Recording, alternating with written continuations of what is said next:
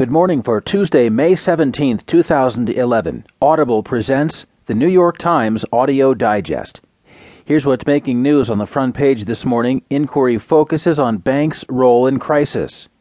Judge denies bail for IMF leader over sex charges, and Japanese ignored or long hid nuclear risks. In today's national headlines, costly hairstyle is a trend that draws thieves. Governor Brown says California deficit cut in half. In today's business headlines, NASDAQ drops a bid to buy rival NYSE. No word on BP Rosneft deal as deadline passes. And ultimatum on job assistance holds up trade deals. There will be more business stories, more national and world news too, a roundup from the sports page, and New York Times columnist David Brooks. Now from the editors of the New York Times, here are the stories on today's front page. This is the top story.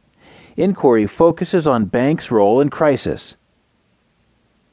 Eric T. Schneiderman, the New York Attorney General, has requested information and documents in recent weeks from three major Wall Street banks about their mortgage securities operations during the credit boom, indicating the existence of a new investigation into practices that contributed to billions in mortgage losses. Officials in Schneiderman's office have also requested meetings with representatives from Bank of America, Goldman Sachs, and Morgan Stanley, according to people briefed on the matter. The inquiry appears to be quite broad, with the Attorney General's request for information covering many aspects of the bank's securitization operations. They bundled thousands of home loans into securities that were then sold to investors, such as pension funds, mutual funds, and insurance companies. It is unclear which parts of the Byzantine securitization process Schneiderman's focusing on. His spokesman said the Attorney General would not comment on the investigation. Several civil suits have been filed by federal and state regulators since the financial crisis erupted in 2008, some of which have generated settlements and fines, notably a $550 million deal between Goldman Sachs and the Securities and Exchange Commission. But even more questions have been raised in private lawsuits filed against the banks by investors and others who say they were victimized by questionable securitization practices.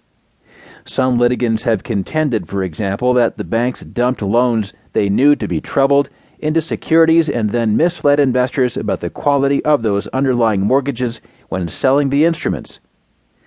Another potential area of inquiry, the billions of dollars in credit extended by Wall Street to aggressive mortgage lenders that allowed them to continue making questionable loans for longer than they otherwise could have done.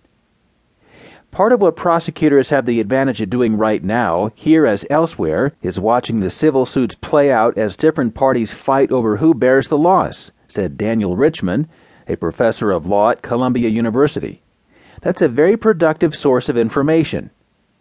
Officials at Bank of America and Goldman Sachs declined to comment about the investigation. Morgan Stanley did not respond to a request for comment. During the mortgage boom, Wall Street firms bundled hundreds of billions of dollars in home loans into securities that they sold very profitably to investors. After the real estate bubble burst, the perception took hold that the securitization process as performed by the major investment banks contributed to the losses generated in the crisis. Critics contend that Wall Street's securitization machine masked the existence of dubious home loans and encouraged reckless lending because pooling the loans and selling them off allowed many participants to avoid responsibility for the losses that were generated.